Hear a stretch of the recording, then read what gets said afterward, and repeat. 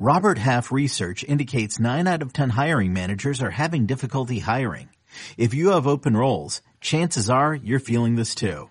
That's why you need Robert Half. Our specialized recruiting professionals engage with our proprietary AI to connect businesses of all sizes with highly skilled talent in finance and accounting, technology, marketing and creative, legal, and administrative and customer support. At Robert Half, we know talent. Visit roberthalf.com today.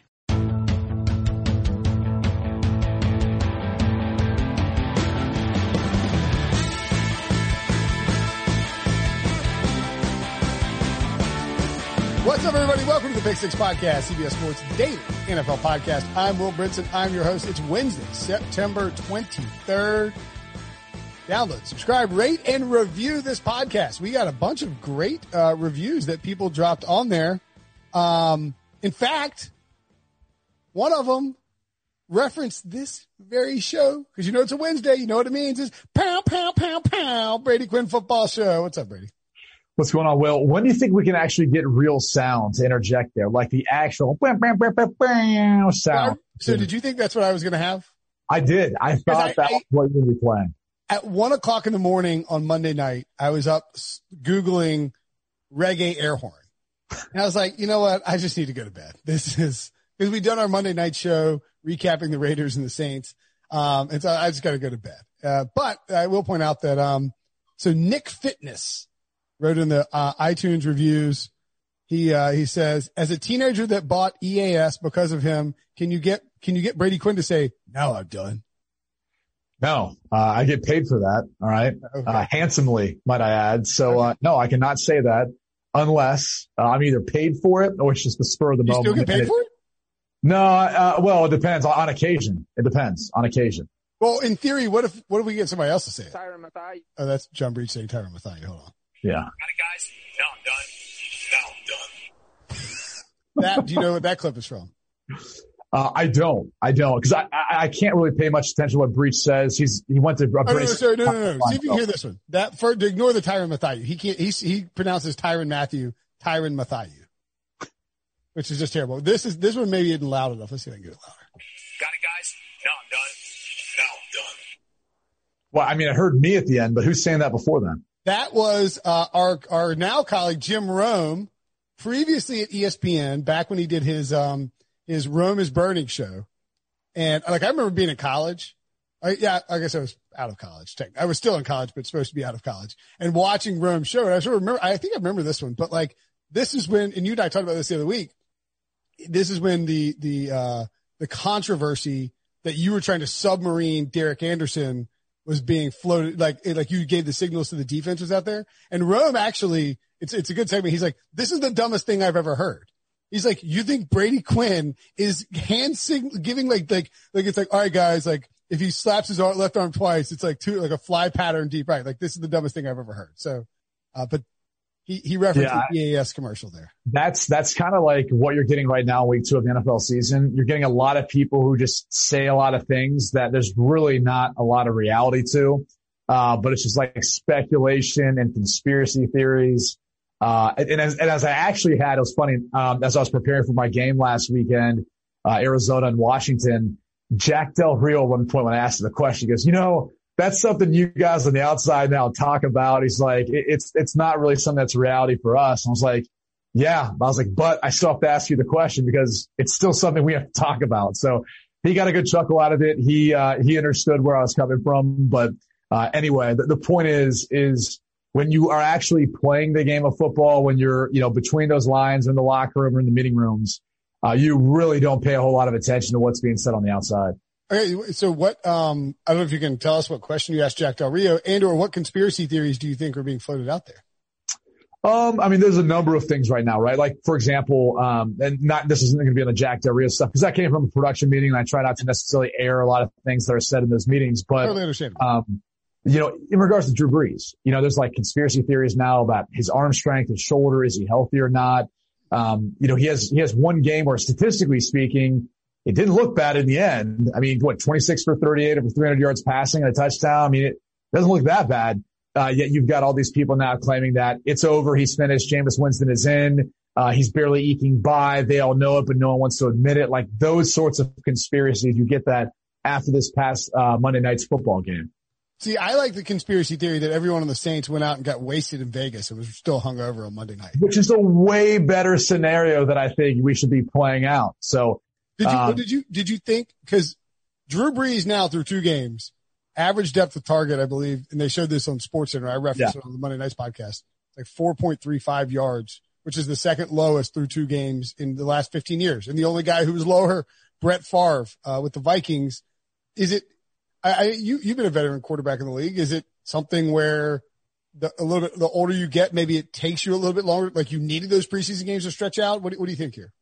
No, I just think it's probably somewhat by design. I mean, it's Drew Brees and the New Orleans Saints. I mean, do you think people are going into games being like, hey, let's challenge this guy? It's not like he's the most prolific passer in NFL history. Like, let's see if he can throw that ball deep. Let's give him some press man-to-man coverage all the time, see if he can't throw it over the top.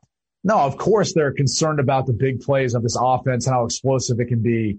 And I think when you're looking at, really just their rhythm early this season, I think Sean Payton, Drew Brees admitted that this week. They're not in a rhythm yet, and I think that's fair. It's probably true. They haven't had quite as many reps. Clearly he's not on the same page yet with Emmanuel Sanders, who I really thought was going to step up and take a bigger role this past week, but that wasn't the case. They talked about him not being in the right place at the right time. So, I think going into that matchup, my question was like, how much are they going to miss Michael Thomas? Well, a lot when you think about the fact that when he's not out there, you don't necessarily have anyone that I think Drew Brees trusts and can ultimately rely on. And I think if we just use another veteran quarterback, who in this case changed teams than Tom Brady, look at week 1. I mean, look at him when he throws that ball across the middle for Mike Evans because he's trusting he's going to do the right thing and be in the right spot. Ends up being a pick, looks bad. What happens the following week? Then they start connecting on some longer passes downfield. Now no one's having that conversation, this week, right? So that it's a little bit of that learning curve. And I think everyone kind of grows and builds that chemistry at different times. Yeah. And it's worth noting, like, if you look at Michael Thomas, I mean, this year he only caught 60% of his passes, but he got hurt. The previous 2 years, 82.5 catch percentage combined. I mean, that is insane. And like, I don't think the Saints offense is as vertical as it used to be. I just don't think it is. They pick and choose their shots when they're going to go deep. It's kind of been this way for a while, right? 3 or 4 years now. And by the way, like, I called the Arizona game. If you go back and look at the scatter shot of passes that Kyler Murray threw, with the exception of one play where he hit Christian Kirk on the sideline for like a 50-yard bomb, and then one play to Andy Isabella, both plus 50-yard, throws, completions. Outside of that, everything was pretty much within that 10 yards into the line of scrimmage, and that's by design. They want to try to wear out, opposing defenses by throwing those quick wide receiver screens to the sideline, getting those defensive linemen to run lateral, making them have to potentially rush and then redirect. I mean, that gets tiring over a half. And I think you saw that. The Washington defense was worn down in the second half, just like San Francisco was. So some of that's by design. And I think, honestly, these quarterbacks are so good at completing the short intermediate passing game. Like, you'd rather do that because you don't feel like there's as much risk as there used to be with that ball getting picked off. And your most dynamic playmakers now are on the outside. So, I don't really read into it too much. I just think it was what they felt like could be effective, this past Monday night, more of a game plan type thing, more so than Drew Brees' ability. Yeah. So Kyler's chart's interesting. There's fairly minimal passing attempts between 10 and 20 yards. It's basically everything. It's like short and then a few deep, and then that's it, right? Yeah. And he hit 2. I mean, he throws such a great deep ball. I mean, he throws everything great. Like, sure. Literally the only drop, I think, within those 10 yards, or maybe it was like 15 yards, it was a drop by Hopkins. I mean, anything outside of that, like he's throwing the football away because he's hurried.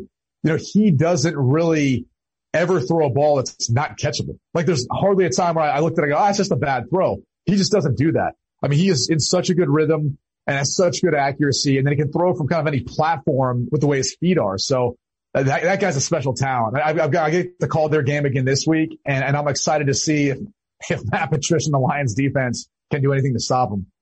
The second touchdown run was, I can't imagine watching it from that announcing booth. I mean, seeing it like on television, it looked like something out of a video game. I mean, he is running left and then he's like, no, I'm good. And the guy is just like, ankles broken, sauntering in the end zone. I felt bad for Troy Apke. Like on both the touchdown runs, he was that free defender. And I don't think people realize like how hard it is when you know you've got a fast quarterback, right? But you can't mimic it in practice because no one's going to be his speed. He's legit probably 4.3. But when you have a guy like that running downfield, you're a defender, or in his case, a safety, your last line of defense, you know, you've got to like try to pick an angle and you're sprinting as hard as you can. And Apke's fast, right? But the problem is the dude can stop on a dime and change direction. And so he's just going to make you look ridiculous. And unfortunately, Troy Apke was in that position twice during this game. I feel bad for him because I don't think any defender wants to be in that position against Kyler Murray. I mean, like you got a 1 in 10 chance almost. Like regardless of who you are. You get a 1 in 10 chance to touch him. I mean, forget trying to tackle him. I know. So I love these hypotheticals. It's like, could you tackle Derrick Henry? It's like, no, I could and you know what? I wouldn't even touch Kyler Murray. If you put him in a 5 that would be one of my favorite things to see is you just line up like 20 yards across from Derrick Henry. If you like lost a bet and then you had to go up against, you could be padded up, right? Shoulder pads, helmet, no rib protectors though. Okay. And I'll give you a mouth guard. Thanks. That's it. And you get Derrick Henry a 20-yard head start, and he just gets to bowl you over. That would be a great bet. That'd be a fun way to kind of watch someone pay off a bet. You could, and assuming it was me, I'm thinking you could raise some money for charity by having. There you go. Yeah.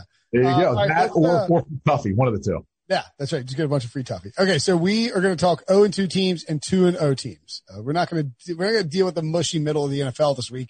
We're going to look at teams that are not going to, 0-2 teams who we think could make the playoffs. In fact, I probably am supposed to write an article about this, but maybe you know what? That's probably why we're doing it. Do you still write? I write twice a week. Okay. So they've cut that down for you, huh? Yeah. I write like 5,000 words a week. I'll start off by saying this for the 0-2 teams. Well, let's eliminate a couple. Oh, okay. I mean, Dolphins. That's the top of the list. The Dolphins. All right, who's less likely to make the playoffs, Dolphins or Jets? Oh, Jets. Yeah. They're the worst team in football, right? Well, you know, I take that back for this reason. Look how they started last year. Weren't they 0-4 to start the season? I mean, they started off. Yeah, and they finished 7-2. That's what I'm saying. Like, they ended up being a 7-9 football team. People tend to forget that. So it's kind of weird. I mean, you can throw in the towel on them, and I know they haven't even looked competitive. I mean, I get it. But this team started last year off awful, and they finished strong. So I don't know. Maybe I wouldn't put the Jets there. Maybe I'm thinking it's going to be more like Dolphins, Panthers. Okay. All right. Well, there's 4 teams who are below 5% to make the playoffs, according to Sportsline's data. It's Jets at 3.8%, which is surprising. It actually matches up what you're saying. Bengals 2%, Panthers 1.5%, and Dolphins 0.7%. I'm a little surprised that the Dolphins are that much further below than everybody else, but I do think that, and by the way, I know people give me crap about my Lions pick. There's a lot of people out there who pick the Dolphins to win the AFC East. Really? That's way worse. Did you pick Indy to win their division too? Yes. Okay. That's not bad. Well, that was because of Rivers though. You always just kind of ride Rivers' coattails. I picked him to win the Super Bowl too. Don't worry about it. Well, it's still got a chance. The 1-1, right? Yeah. So I think the interesting thing about that, or at least the Dolphins, is I think there was a view, especially before the season started, that the AFC East was somewhat open, right? Like, can the Bills take over New England and all that? How's Cam going to look? Well, we're a couple of weeks in now, and Cam looks pretty good, and Buffalo looks really good. I mean, Josh Allen might be the leader in the clubhouse next to Russell Wilson and Aaron Rodgers for MVP. So Kyler too. Yeah, those 4 guys. Kyler's up there. I mean, I think you can make a better statistical argument for what those other 3 have probably done, but Kyler's on his way. He's definitely building in that direction. So, you know, for that reason, I think you've probably got the Dolphins eliminated pretty quick. You might as well just go ahead and eliminate the Jets too, even though I painted the scenario for them last year.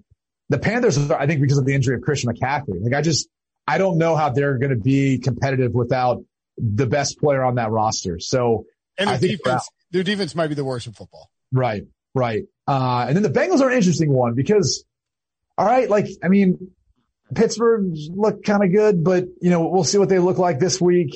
You know, Baltimore's been dominant, but like, I mean, we saw Cincinnati on a short week go into Cleveland and keep it close. I mean, who knows what Joe Burrow and this team looks like by the end of the season. So, maybe they're in a much better spot. There's an extra spot in each conference, so maybe there's still a chance, but I think this team's probably a year away, at least in regards to competing for a playoff spot. But you got to be impressed with Joe Burrow and how he looks so far. Yeah. Like if I'm a Bengals fan, I told myself before the season, I'm not going to worry about wins and losses. And you just can't. Like Joe Burrow looks good. You want him to stay healthy. Yeah. Look good on the field. You want to see your offensive line improve, and you want to see him develop a rapport with some of the younger guys. Maybe not AJ Green because, but like maybe he's back. I don't know. We'll see. Probably not. I'm just saying, like, you want to develop a rapport with the weapons on the roster, and so you have a good feeling about going into 2021. Right. I have a hard time believing they will make the playoffs. The next group of 3 teams above that who fall in between 5% and 10% to make the playoffs include, oh boy, these are some tough luck teams. The Denver Broncos at 6.7%. Drew Lock is out for a while. Cortland Sutton's out for the season. Von Miller's out for the season. Some other people are out for a while. The Detroit Lions at 6.4% and the New York Football Giants at 5.6%, who just lost Saquon Barkley. And they're basically like the Northern Panthers. Right. No, I mean, I would, that's probably somewhat fair. I don't know. Maybe the Giants offensive line is a little better. I don't know. Yeah. It's probably a fair comparison. Now that I think about it, it's actually a great comparison. Terrible defense, rely on a high-ranked quarterback. Dave Gettleman's prominently involved. I mean, yeah, now it makes a lot of sense. Just give it another year or two. They'll look just like the Panthers. I think the only difference is McCaffrey is expected to come back at some point. So, whether or not you had playoff aspirations or not, at least he has a chance to come back if they were able to right the ship somehow. But no, I think you're kind of throwing in the towel on the Giants at this point. Defensively, I don't think they're going to be able to get it done. And now even more pressure on Daniel Jones, which is going to be tough. So, I mean, so many things too for Joe Judge and Jason Garrett and Patrick Graham, everyone else trying to install everything in an offseason where you really didn't have much time. I mean, they're behind the 8 ball. The Lions are an interesting one for this reason. They've literally led both the Chicago Bears and the Green Bay Packers, right? And we saw their epic fourth quarter collapse versus Chicago. They still had a chance to win if Swift just catches that football. And then in Green Bay, they're up 14-3, and they make a number of mistakes that basically allowed Green Bay to gain momentum to come back into it. Next thing you know, it's a 10-point lead out of halftime after, Aaron Jones breaks off that big run right down the middle of the defense, poor tackling by Harris. So they're not quite as bad as I think everyone's making them out to be. And let's not forget too, they were missing Joe Dahl on the offensive line. They were missing Halapoulivaati Vaitai, their tackle that they brought in this offseason. Kenny Golladay wasn't there. There was a number of guys who basically missed this game, and they led at one point. I mean, basically for almost half of football. So I think they're better than people are giving them credit. And look, Minnesota's not as good as we thought. I think Chicago, and we'll get to maybe some 2-0 teams. Like, there's some teams that probably, are going to struggle in the next few weeks. Chicago probably fits that category. So outside of Green Bay looking dominant, like, maybe there's a chance that Detroit can pull together and figure things out as the season goes along. I mean, typically a lot of defensive coordinators in New England and coaches that have left there, they tend to be a little bit slower to find their rhythm and figure things out and perform better in the second half of the year. So Matthew Stafford, if you had to guess through 2 weeks, how many completions over 20 yards he has so far? What would you guess? As far as air yards, like actually just in general. Completions 20 yards or more down the field. Yeah, I'm saying the ball's traveling in the air, or he's just got, whatever. No, traveling in the air. Yeah, traveling in the air. That's a tough one. Probably, gosh, I'm trying to think because I haven't been able to break them down yet because, the NFL, they don't like putting out coaches to wait the week. It's like, just go and outsource to someone else. College football doesn't. Why can't the NFL? Let's see. I'm trying to think out what to get. I don't know. 4? 2. 2? Like, this is the whole staple of the offense, Brady. And I only know because I just looked it up on Nation Stats. Galladay did miss a game though, right? I mean, it's like. No, he hadn't played yet. Oh, did he not play the first week? No, that's the thing. It's like they slaughtered the Bears if they have Galladay there. Right. Because they have somebody you can go back to. And then, like, not having him against Green Bay is a huge problem. So, I mean, and Hawkinson's great. I like Marvin Jones a lot, but it changes the dynamics of that offense when you don't have Galladay. I mean, he's one of the 10 best wide receivers in football right now, probably. No, I mean, he had a phenomenal year last year, and he's really evolved into that. And with Marvin Jones and with the way Hawkinson's, continued to improve, like, I think they've got more than most people realize, and he's potentially going to play this week. So we'll have to wait and see what that offense looks like. But we know this. They can put up points. The concern, I think, is more of the defense. I mean, we've literally seen them regress after Matt Patricia was there year one. They were actually 10th in total defense. Think about that. They were 10th this first year. No one talks about that because the next year they were 31st. They were awful. And then this year so far, I think they're ranked through 2 weeks like 29th, something like that, 28th. Yeah. So, clearly they've got to clear some things up. They haven't been able to get pressure on opposing quarterbacks. That's going to be an issue, but that's a team that's kind of, interesting to keep an eye on. Broncos are out, between the time miss with Drew Lock and the fact that Courtland Sutton's out for the season along with Von Miller. It's just going to be too hard to overcome, I think, the 0-2 deficit. And then I think we get into some interesting teams that really could dig out of an 0-2 hole. Yeah. So there's 4 teams that could potentially make a run, I think. And you really can't, maybe you could pick the Lions, but I think it's the Lions and then these 4 teams. If you were an idiot who picked the Lions before the season, the Eagles, shocking 0-2 because they lost to the Washington football team in week 1 and then just got obliterated by the Rams in week 2. The Vikings, who many believed would be a playoff team this year, they have been absolutely putrid. The Falcons should not be 0-2. And they are. And then the Texans, who opened up against the Chiefs and Ravens. Thanks, NFL scheduling gods. That was really nice of you. Which one of those teams represents the best possible chance of making a playoff run to you? Well, the best possible chance, I'd say probably the Eagles, because if you look at the NFC East, it's not like anyone looks like they're running away with it. So I would give them the best chance, and I think for good reason when you look at Dallas and just the fact that, that football team just seems to underwhelm is probably the best way to put it with what they have on their roster. The Vikings, look, if you believe the Detroit Lions have a chance of getting in at 6%, you're probably going to believe that the Minnesota Vikings have a shot, because if they can bring it together and if they get more out of Justin Jefferson and more out of the passing game, and they can figure some things out defensively, in particular in the secondary, and once Daniel Hunter comes back, whenever that is, maybe they actually have a shot too, because that division, to me, I'm just not a believer in Chicago yet until we get further into the season. I want to talk about the Texans for a second. Sure. Because the Texans, you talked about what they've already played. That's incredibly unfair, but it's life in the NFL, right? Well, they play Pittsburgh this week. Pittsburgh's a really good football team. So it doesn't get any easier. Three of the 6 best teams in football to open the season. Well, they're definitely the top 3 teams of the AFC. So they're going through it right away, which we'll call it whatever you want. They brought in some new players, right? Randall Cobb, Brandon Cooks, David Johnson. They got some things they're trying to work out. And I think that plays against them as well as their schedule. But 2018, 2015, they started off 0-2. And then they ended up 11-5 in 2018, winning the division. And in 2015, 9-7, winning the division, going to playoffs. So Bill O'Brien's been here before. They've been here before. They understand how to get through it. Heck, there's a good chance they could be 0-3, but they understand how to battle back. So that's a team that I think, because of their history with the head coach, what they have at quarterback, because I really do believe Deshaun Watson's a special player. I am not out on the Texans yet. I think they have a shot, maybe not as good as Philadelphia, but I do think they're next in line as far as next best team. I think that it's in part because I'm not necessarily believing anything that I've seen so far in the AFC South yet. Okay, that's fair. Look, the Colts are 1-1, a bad loss to the Jaguars. They get a win against the Vikings, one of these 0-2. My thing with the Vikings, I think that their defense is just bad, and their offensive line doesn't look good. They don't have a pass rush. Now, if Daniil Hunter comes back, of course, it's different. But I don't know how they improve the secondary with the players that they have, because I feel like Mike Zimmer typically takes these younger cornerbacks and stashes them on the depth chart and then rotates them in like the second or third year. Yeah. And now they're getting all the playing time in the world, right?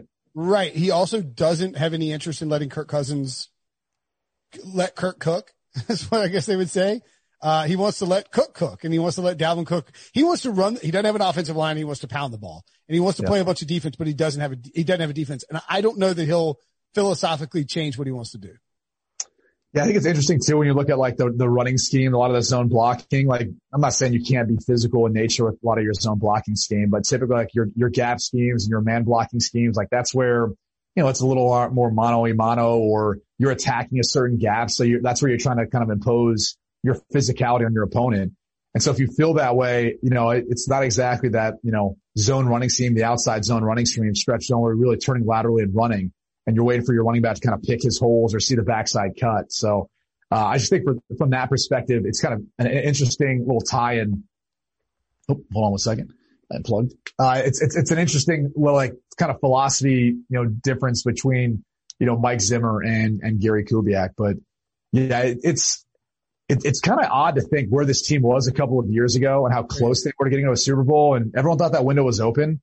And now it's like they've only gotten worse since Kirk Cousins has been there, and it's not on him. It's actually, I think, the fact their defense has gotten worse. Yeah, it's gotten a lot worse. I agree with you on the Texans. I do think that I wish they had DeAndre Hopkins instead of David Johnson, but they don't.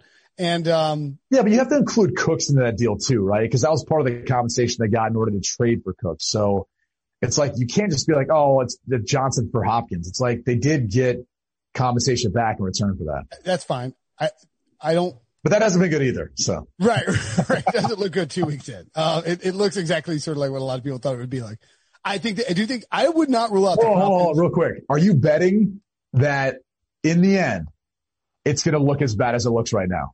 No, if I had to guess, it would not look this bad. I mean, I don't think DeAndre Hopkins will continue to set the record for most receptions by a player on his new team in NFL history, like over the course of a full season. I don't know, man. The way Murray can run, like I could talk to you about that scheme all day and the why it creates headaches for opposing defenses, but there's a chance because you have to be so concerned with like all their pieces and how their offense operates that you're going to be singling him up a decent amount because you have to account for Kyler Murray in the run game. And so if you try to double him, there's Larry Fitzgerald, the Hall of Famer, and Christian Kirk. And then the other issue is the running game. Like Kenyon Drake, Chase Edmonds can tote the rock, and so can Murray. So how do you go about handling the box count so there's not a favorable box count all day for Arizona to run? And how do you go about, being able to cover a future Hall of Famer in Fitzgerald who still has it and Christian Kirk with that speed? So there's a lot of issues this offense presents to defenses. And they just played maybe the two best defensive lines in football. Like yeah. The 49ers were healthy, and then the Washington football team is great. And now they're going to play Detroit, who is not as good. I think Kenyon Drake has a big week this week. I'm telling you, the interesting thing about this matchup is you can't play man versus Kyler Murray because really most of his rushes come off passes where he drops back. It's not there. Same reason you can't. The Patriots played zone against Russell Wilson on Sunday night. They didn't want to exactly. get gashed. You have to. You got to have eyes on the quarterback. So, if you do play man, you can kind of do variations of it, right? You can play cover 3, so post high, where you've got the extra defender in the box, and you basically match up on the outside as far as man to man.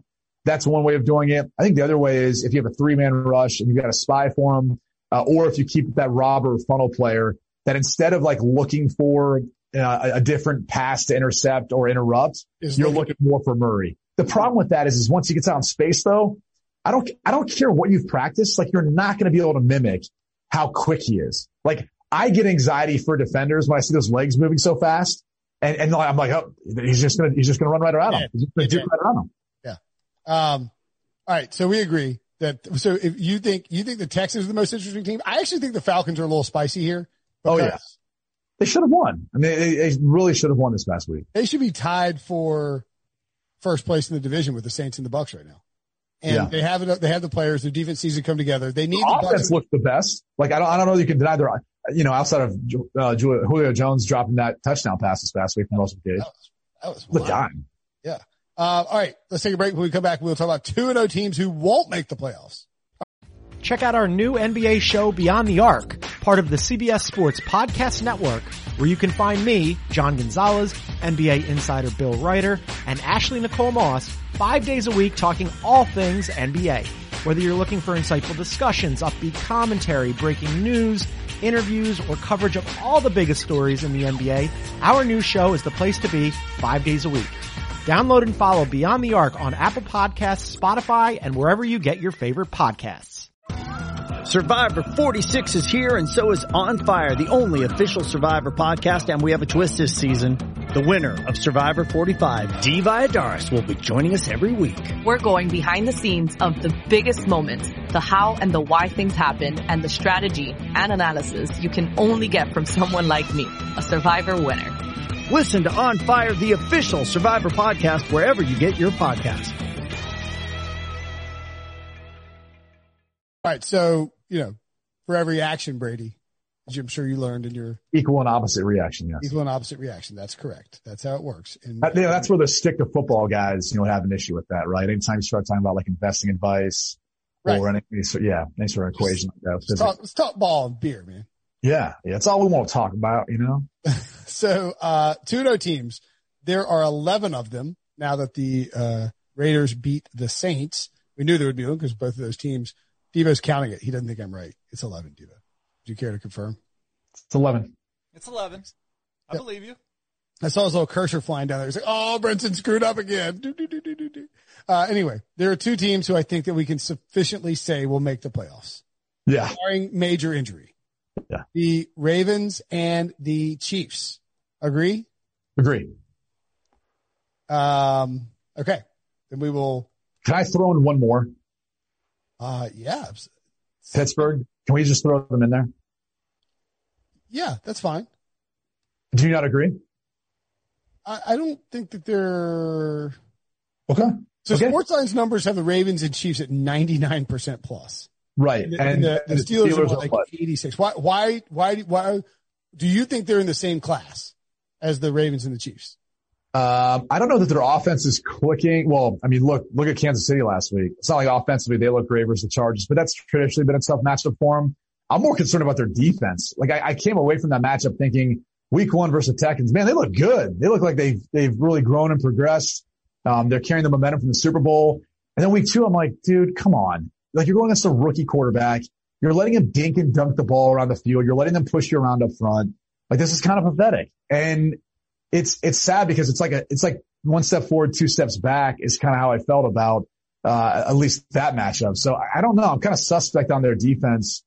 But no, they're making the playoffs, but I think Pittsburgh's going to be in there too. Okay. All right. That's fine. So, I mean, obviously the offense, you don't think is there. You think Pittsburgh's defense pushes them close enough to the Ravens and the Chiefs that they should be included here? Oh yeah. Okay.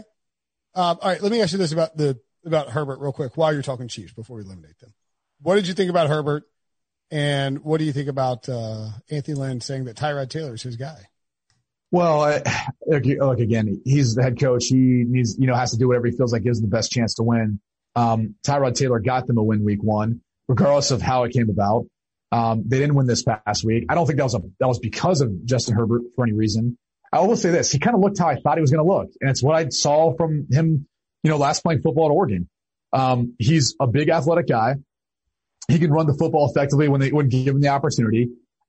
He tends to be able to make a good amount of throws, I think, around the line of scrimmage. A lot of those throws were within 10 yards and around the line of scrimmage. It was kind of dinking and dunking. When you force him to throw the football further down the field and he has to use any element of touch, he struggles with that. And I think that's what you saw. If you start looking at his passing chart from 10 plus yards, he struggled to really hone in and throw accurate footballs.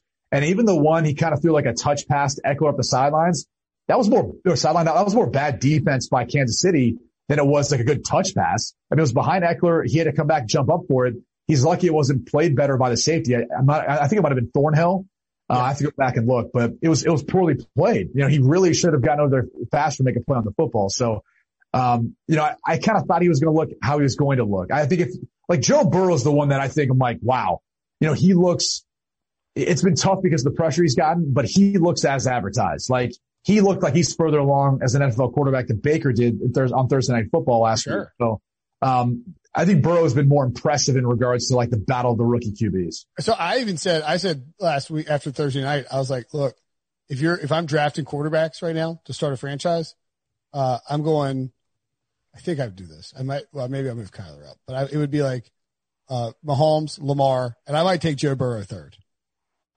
Like, I'd still take Murray, but then in Burrow. Actually, I don't even know why I didn't include Murray. Allen. I think I would probably take Murray and Allen too. Probably because I've seen more. But Joe Burrow's definitely in that conversation. Burrow, exactly. Like he's going in the first 5 or 6 picks if you're drafting. Look, there were 2 games into his career and, it's like some of these guys have played for years now. So let's just pump the brakes on him and the evaluation and comparison. I'm just saying you can tell he's got it. No, he obviously understands the system. I think when he's given time, he can pick you apart, but that's also, look, Andy Dalton can do that if he gets protection and you actually give him some guys to throw to. Like, people tend to forget, like, AJ Green didn't play last year. So you put AJ Green in the game, like, yeah, he's going to help out whoever's at quarterback, regardless of who it is. Justin Herbert, by the way, had one great strike down the field to Keenan Allen that it was a great throw. It's a great throw. He should be able to make it. He's a professional quarterback. But I don't need a text from Pete Prisco being like, Tom just said about Herbert. I was right about her. It's like, What are you talking about? I don't know that we were looking at the same lens. I mean, the play calling was really advantageous for him, right? They had roll right, which is one of the easiest completions you're going to get. It's a halfback in the flat rolling to your right. Pete could probably complete that. And then I could complete that. Yeah. Maybe. So it's just, again, it's one game. I thought the fact that he handled it with so much poise considering the circumstances, that's what more stood out to me, is he kept his team in that game, wasn't fazed by the situation, didn't get probably any prep. And by the way, crazy enough, like I've had torn cartilage and bruised ribs before where they had to inject Novocaine. And I never had those complications, from the injection, but I did have like cramping where like your little muscles in between your ribs like cramp. It was like a needle in your ribs, huh? Giant it's a pretty big needle. And then so they try to numb it up. And so basically it doesn't hurt because obviously it hurts when you try to raise your arm and throw. And so it obviously makes the pain go away, feel better, but like it would like cramp up at times. It's like, it's just kind of like uncomfortable. It's like odd. Like when you're running and you get that cramp, you're like, I need to like slow down for a second or something. It's kind of like that, but like in your ribs. It's like a weird feeling to describe. Being a professional athlete is pretty effed up, man. Like, I got jabbed in my ribs so I can go out there and play and then start cramping. But it's really not. It's actually awesome. It's awesome. I wish someone would shoot me up with, whatever. I'd stick my face in a bowl of HGH right now. I feel great. HGH, Toradol. Can you imagine that? Just walking around like just everyday life, like with an injection of Toradol. You feel great. Yeah, it's like, there's another pandemic, virtual school for the next 8 years. Whatever, bro. I don't care. Give me that Toradol. Okay. So, with Tua, who's the last rookie quarterback, this should have asked about the Dolphins, but do you think he plays this year or do you think they just ride Fitzpatrick? No, he plays this year. I think he'll play relatively soon if they keep losing. So, okay. Look, that's one of those, I believe they have fans coming in the stadium. So it's kind of one of those places too where there's going to be clamoring for it if they feel like the team. But they had a lot of fans. They're in Florida, South Florida, bro. Well, and I was saying it's Dallas. Well, Dallas had like 21,000 or whatever it was. Unbelievable. So, but they're all socially distanced and wearing masks, so we're good. Look, they have great brisket at the stadium. I mean, what do you, everyone's coming for the brisket. Open the roof. What do you want from me? Yeah. Dang. They weren't inside. Yeah. The roof was open. The sun was shining in. I bought a big ass fan and we hooked it up at the top and we said spin around fan and then it got rid of the virus. It was fine. Wasn't our fault. Had all the brisket. All right. It's been documented. Brisket cannot get COVID. I'm just saying. There's gotta be a rhyme there for brisket. All right. So the other 2-0 teams, I'll add the Steelers there. I will acquiesce to your demands to put the Steelers in. Are the Tennessee Titans a lock for the playoffs? No, only because I think how that division has gone in the past. I mean, your Colts, they looked much improved in week 1 and week 2. So that's a team that I think is definitely going to play a factor. And I'm still kind of holding out hope, I guess, for the Texans playing a factor in it. And then I'm not going to include the Jaguars, but I mean, again, who knows how that team's going to finish out. But I just think it's a tough division. So I think it's hard to think that with their schedule the rest of the way, that they're going to be better than a 9-7 football team, which is what they've been the past 4 years. Okay. Yeah, we'll see. If they don't look terrible though. The Seahawks. I actually think they're the best in the division right now. Yeah. So that's a team that I think for sure gets in. It's just a matter of if they're, winning the division or if they're getting into the wild card spot. But I think they're in. Yeah, I think so too. Russell, if Russell plays 16 games, they're getting into the playoffs. Yeah. Yeah. The Bills at 2, a surprising jump out to 2-0. They've only played the Jets and the Dolphins. We would remind people who can't stop crowing about Josh Allen. And I went back and watched that game against the Dolphins last night. He's awesome. He's great. He's a good quarterback. He tightened up his throwing motion. He shortened it. He's throwing from different arm slots this year. But you don't think I knew? Yeah, I kind of felt like he did that last year. I just felt his issue has more been his feet, I think, more than anything else. I never felt like he's had a long release or any of that. I just hope they stop running him so much. I mean, at some point he's going to get hurt if he keeps slamming. You don't think he changed? He definitely changed his motion. He worked on his mechanics this offseason. And maybe you know what he did this offseason? They worked on finding him a number 1 wide receiver in Stephon Diggs, and John Brown's involved, and that's what they worked on. And then they found guys who could catch the football. So they're not second in the league in drops like they were last year. It helps. I mean, look, you don't have to poo-poo my quarterback analysis, my deep state mechanical analysis. No, because I think when he opens it up and throws it downfield, there's still those inaccuracies where he's still kind of honing in a little bit. No. He's missing, and I was going to say, you watch it, and I think that he's taken steps to improve and is much better. But I also think like his numbers are a little bit misleading. He had a ball. He's in his own shadow of his own end zone, and he throws a pass that hits a linebacker in the face, and the guy drops it, and it's a pick six. If he holds it, if he throws it against the Steelers, it's a pick six. I don't know. He throws it so hard. I don't even think defenders. Maybe the guy dies. The guy just has a hole through his face. His helmet blows up. Right. But I mean, Rydell's like, all right, football proof helmets. We got to figure out how to that because if Josh Allen kills anyone. Josh Allen throws bullet. And then he had, he had a lot of yardage, 417 yards, 4 touchdowns. He's leading the league in passing. Sure. But I would say, I mean, like, and look, the Bills stepped on the Dolphins' throats, but like, they got crazy aggressive at the end of that game. Like they were throwing bombs down the field with a lead just to like try and finish it off. Almost like and I don't know if that's like a FU, we're here. Like we have an offense, like build some confidence, or if it's, the Dolphins suck. Let's just go up top. I don't know, but I think. It might have been a Brian Flores thing. Maybe there's something else that went on there during his time with the Patriots. Maybe. I don't know. Maybe it's one of those deals, something that happened last year. Like usually when you see coaches doing that, the play callers, usually there's like an underlying, FU from a play caller to someone on that staff. Like there's something else going on. There's some history there. It's usually how it goes. Cause I mean, like they were up 4 with like 3 minutes left and they had 2nd and 4 and they could have definitely run the clock out. Yeah. And then he just takes a bomb shot down the field and they're like, no, we're not done yet. We need to score another touchdown and just play. And look, you play to win. You don't want to mess around, let Fitzpatrick mess you up. But I mean, it did feel a little that, or maybe they just had money on the game and they laid the points. I don't know. We need the over. Yeah. Are the Bills going to make the playoffs? Yes. Okay. Because there'll at least be, if they don't win the division, they'll at least be, to me, 9 wins or 10 wins. I mean, that's where I foresee them getting. They don't have to get 7 more to get to 9, right? So I think they've got that the rest of their schedule. They can win 50% of their next game, So let's put the Chiefs in the AFC West, the Ravens and the Steelers in the AFC North. So let's for now say one team from the AFC South gets in, and then the Bills and the Patriots from the AFC East, right? So there's still room for one more team to make it.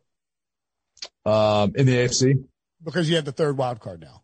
Yeah. And so then the biggest question is like, who is that team? And I think if you're looking at the percentages, at least that you sent over, it's the Las Vegas Raiders. That's right. Yeah. So are the Raiders a 2-0 team that makes the playoffs, or are they a 2-0 team that misses the playoffs? I think that, look, this is the things they have working for them. I think they're a 2-0 team that misses the playoffs, but for this reason, because their defense is so bad. And maybe they'll grow up and continue to improve over the course of the year. And look, they came off a great win, Monday Night Football versus the Saints.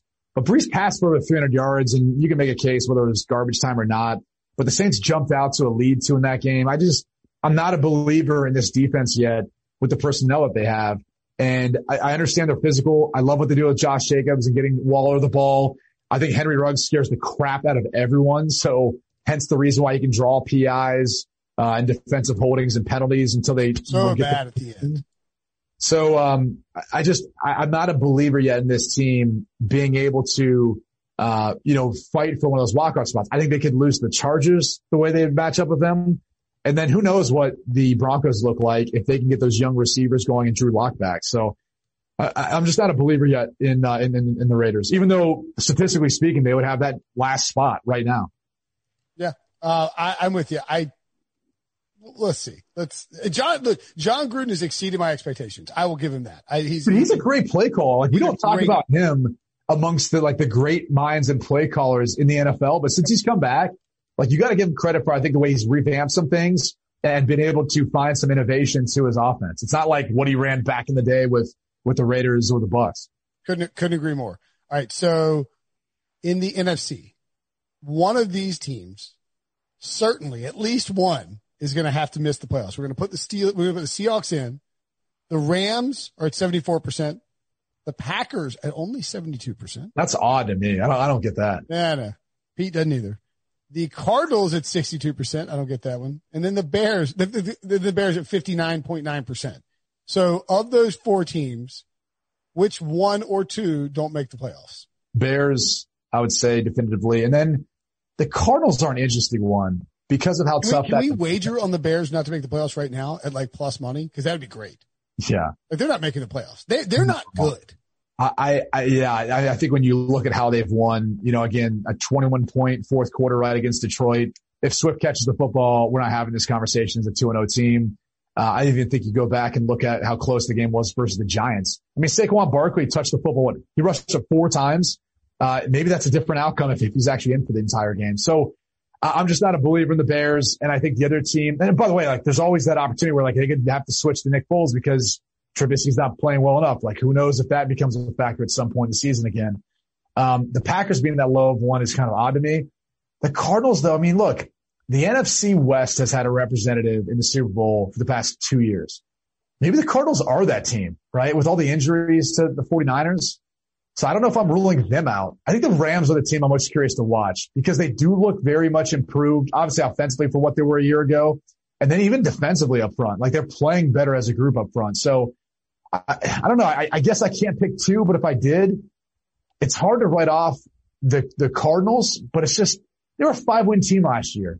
It's a big jump to be a 5-win team or be a 4-win team like the 49ers were last year and be 13-3 or whatever they ended up at last year. It's a monumental jump. So maybe I'm still curious about the Cardinals, but I also don't know how the Rams are going to be long term. I think I feel like the Rams and Sean McVay did a really good job of reimagining everything. Look, he fired a bunch of people. They won 9 games and people were treating them like they had fallen off the face of the earth. And he made big changes that you don't typically see a 9-win team make. You got rid of Wade Phillips, dude. I mean, who gets rid of Wade Phillips? I keep forgetting his name. What's that? The new defensive coordinator. He's never called plays. Oh, John Barry. I can't remember the guy's name. I'm sorry, Mr. It's slipping my mind, but I'll tell you who it is. It's Brandon Staley. I want to call him Brandon Stokely. So Brandon Staley, he even got rid of Fossil, who's regarded as one of the better special team coaches in the NFL. And hires John Bonamegos. I mean, so it's interesting that the changes that he made, but early on, I mean, the impression is paying off. They look like a really good football team. They were ready to play this year. Brandon Staley in 2016. Before he took over as outside linebackers coach with Vic Fangio in Chicago, was the defensive coordinator at John Carroll. 4 years ago, he was the DC at a very famous Ohio school for coaches, but I was just going to say, right? Brian Daboll, I think Josh McDaniels went there as well. Yep. Obviously he would fall into that category. There's a couple others too. I mean, my point is just I don't think anybody, Pete Prisco had great things to say about him. You heard great things from other people around the league, but nobody expected him to come in and just take over Wade Phillips, probably the greatest defensive coordinator in the history of football. If you're just going with coordinators, it helps when you have arguably the 2 best players at their position on your roster, right? Sure. Aaron Donald and Jalen Ramsey. But no, I'm with you. They've exceeded my expectations as far as what I thought that defense was going to be this year. I thought there might be some growing pains, but that has just not been the case. So yeah. And they're using a bunch more motion in terms of their offense. So I feel good about the Rams. I feel like the NFC West is getting 3 teams in. Oh yeah. I mean, dude, you can make an argument if San Francisco gets a back of track, maybe it's 4. That sounds ridiculous, but that's what I predicted before the season. Did you? They get 4 in? All 4 teams in. Wow. That would be interesting. I think it's probably hard from a schedule standpoint for that to happen. You need a lot of teams. You need some team to win division at 8-8, that sort of deal. No, but it needs to be the 4th team is 9 and it's because they're all undefeated outside the division right now. Right. But I'm just saying, if you look at how those losses would have to come and what's the best record, scheduling it out that way if the Cardinals and Rams both making it at 9-7? I mean, you could have maybe one making it at 8-8. You basically need everybody to split their division games. Right. So, and then you need multiple 8-8 division winners, which then would put everyone else in that division below that number. I see what you're saying. You need the Cowboys to win the division at 8-8 or 9-7. Yeah, exactly. Yeah. Not even 9-7, dude. They gotta be 8-8. Cause then if you're that 8-8 team, obviously you're not getting in over them, but if the next best team's 7-9, you're getting in over them. Okay. I see what you're saying. But it's also, that is possible. But with the NFC North and the NFC East, it's not out of the question at all.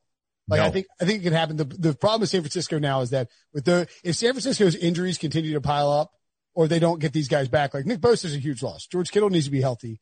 Jimmy Garoppolo could miss time. We'll see what happens with that. They got to play on that same turf again. If those guys miss a ton of time, then I think those three teams are probably going to get in based on just how well they've played.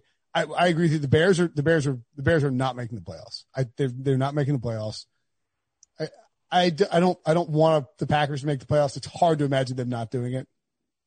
Why do you not want? Because of Pete? 100% because of Pete.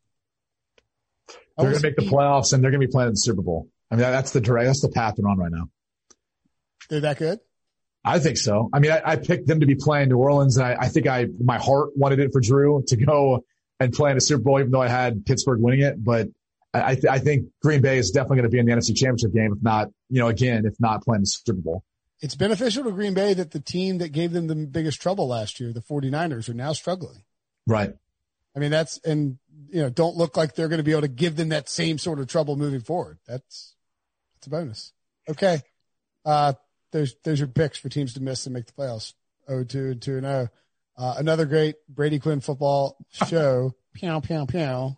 Pew. There it is. Yeah, there it is. How old is it? Like, where do you find this stuff? On YouTube. Gosh, the internet. It's a crazy world, man. Well, but I had to watch the whole Rome is Burning show. I was like, well, what point is he going to say this? And then I realized there was like a Browns helmet on the rundown. I was like, yeah, probably there. I remember the first time meeting Jim Rome. I don't know if I told you this, but I met him in like the trailer before we were about ready to go on the set. And this is back when he was at ESPN. I was coming out in the draft and I was like, hey, how you doing? Good to meet you. And I remember I said, hey, so what will we be talking about? And he looked at me and he goes, don't do that. He goes, no, that's so unprofessional of you. I'm like, what? He's like, no one knows what I'm going to say or what I'm going to ask him before I go out there. Like, he gave me like a lecture. And so I was like, oh, well, that wasn't fun. And so I'm just like, I like turned my market. Burning? Yeah. Well, no, I mean, this is before that. I guess Rome is Burning on ESPN or whatever it was. Yeah. Like, I literally turned my marketing agent. I was like, all right, I'm going to take my fruit cup and I'm going to sit over here and wait till I have to go on now. Like, I was like, geez, dude, like, relax. I was just like trying to make conversation, Yeah. I'm in a suit on South Beach where the set is. I'm sweating my balls off right now. Like, my gosh. That's incredible. Was this, why was it on South Beach? I think it was around the Super Bowl. Oh, it would have been at the Super Bowl. So he was doing like Rome is Burning live from the Super Bowl. Yep. So it's like high profile situation. What did he ask you? I cannot remember off the top of my head. I really can't. Probably nothing crazy. No, it wasn't anything crazy. It wasn't anything too bad and all that. And he wasn't like that once we like got on set. He was fine. It was just interesting. I was like, oh, all right, don't green room it. Like now I know the phrase like don't green room it. Like, okay, like that's a thing. I did his show a couple of times on the CBS, when he had the CBS Rome show, on CBS Sports Network. And we would go, it's out in LA. You go out there and like, I grew up listening and watching to Jim, and it's just a crazy scene. Like if you've never done that before, you're kind of like, yeah, it's just sort of, it's intimidating. Yeah, I wouldn't describe it like that. I was more just like, man, am I pitting out right now? Like how sweaty do I look? I mean, it was so hot. I wish I had like my own personal fan or maybe more deodorant. I'm not sure which. Well, right. I mean, maybe intimidating is the wrong word, but like we would meet with his producer in like a room and he'd be like, all right, what do you got? What do you guys think? Here's what we're going to talk about. Here's the topics. It's like, well, here's the thing is I had just come from an event where I was with Drew Brees and we were throwing footballs to models jumping into a pool. So it was like, I mean, it was kind of hard to have a bad day at that point. What year was that? It was when I was coming out of the draft. So it would have been 2007, that Super Bowl. Oh, wow. It was down in South Beach, right? Yeah. Who was the 2000? Was that the Pats? I believe. Was it not Chicago versus Indy? Yes. It would have been Chicago Indy the year after, right? Yep. Because the Pats would have been, the 2008 season. Okay. Yeah. That's fun. That's a cool time. Maybe were you at the Fontainebleau tossing footballs in the pool? Yeah, maybe it was there. I can't remember. But it was there. All right. Anyway, we got stuff to do. Families to feed. Good to see anybody. Good seeing you. Later. If you want to win your fantasy football league, it starts right now. The offseason is the best time to get ahead of the competition. We'll help you win your league on the Fantasy Football Today podcast, part of CBS Sports Podcast Network. Fantasy Football Today has 3 episodes every week following the latest news, giving you early rankings, early sleepers, breakouts, and busts. So if you're a dedicated fantasy football manager, check out the most dedicated podcast, Fantasy Football Today. Download and follow on Apple Podcasts, Spotify, and anywhere podcasts are found.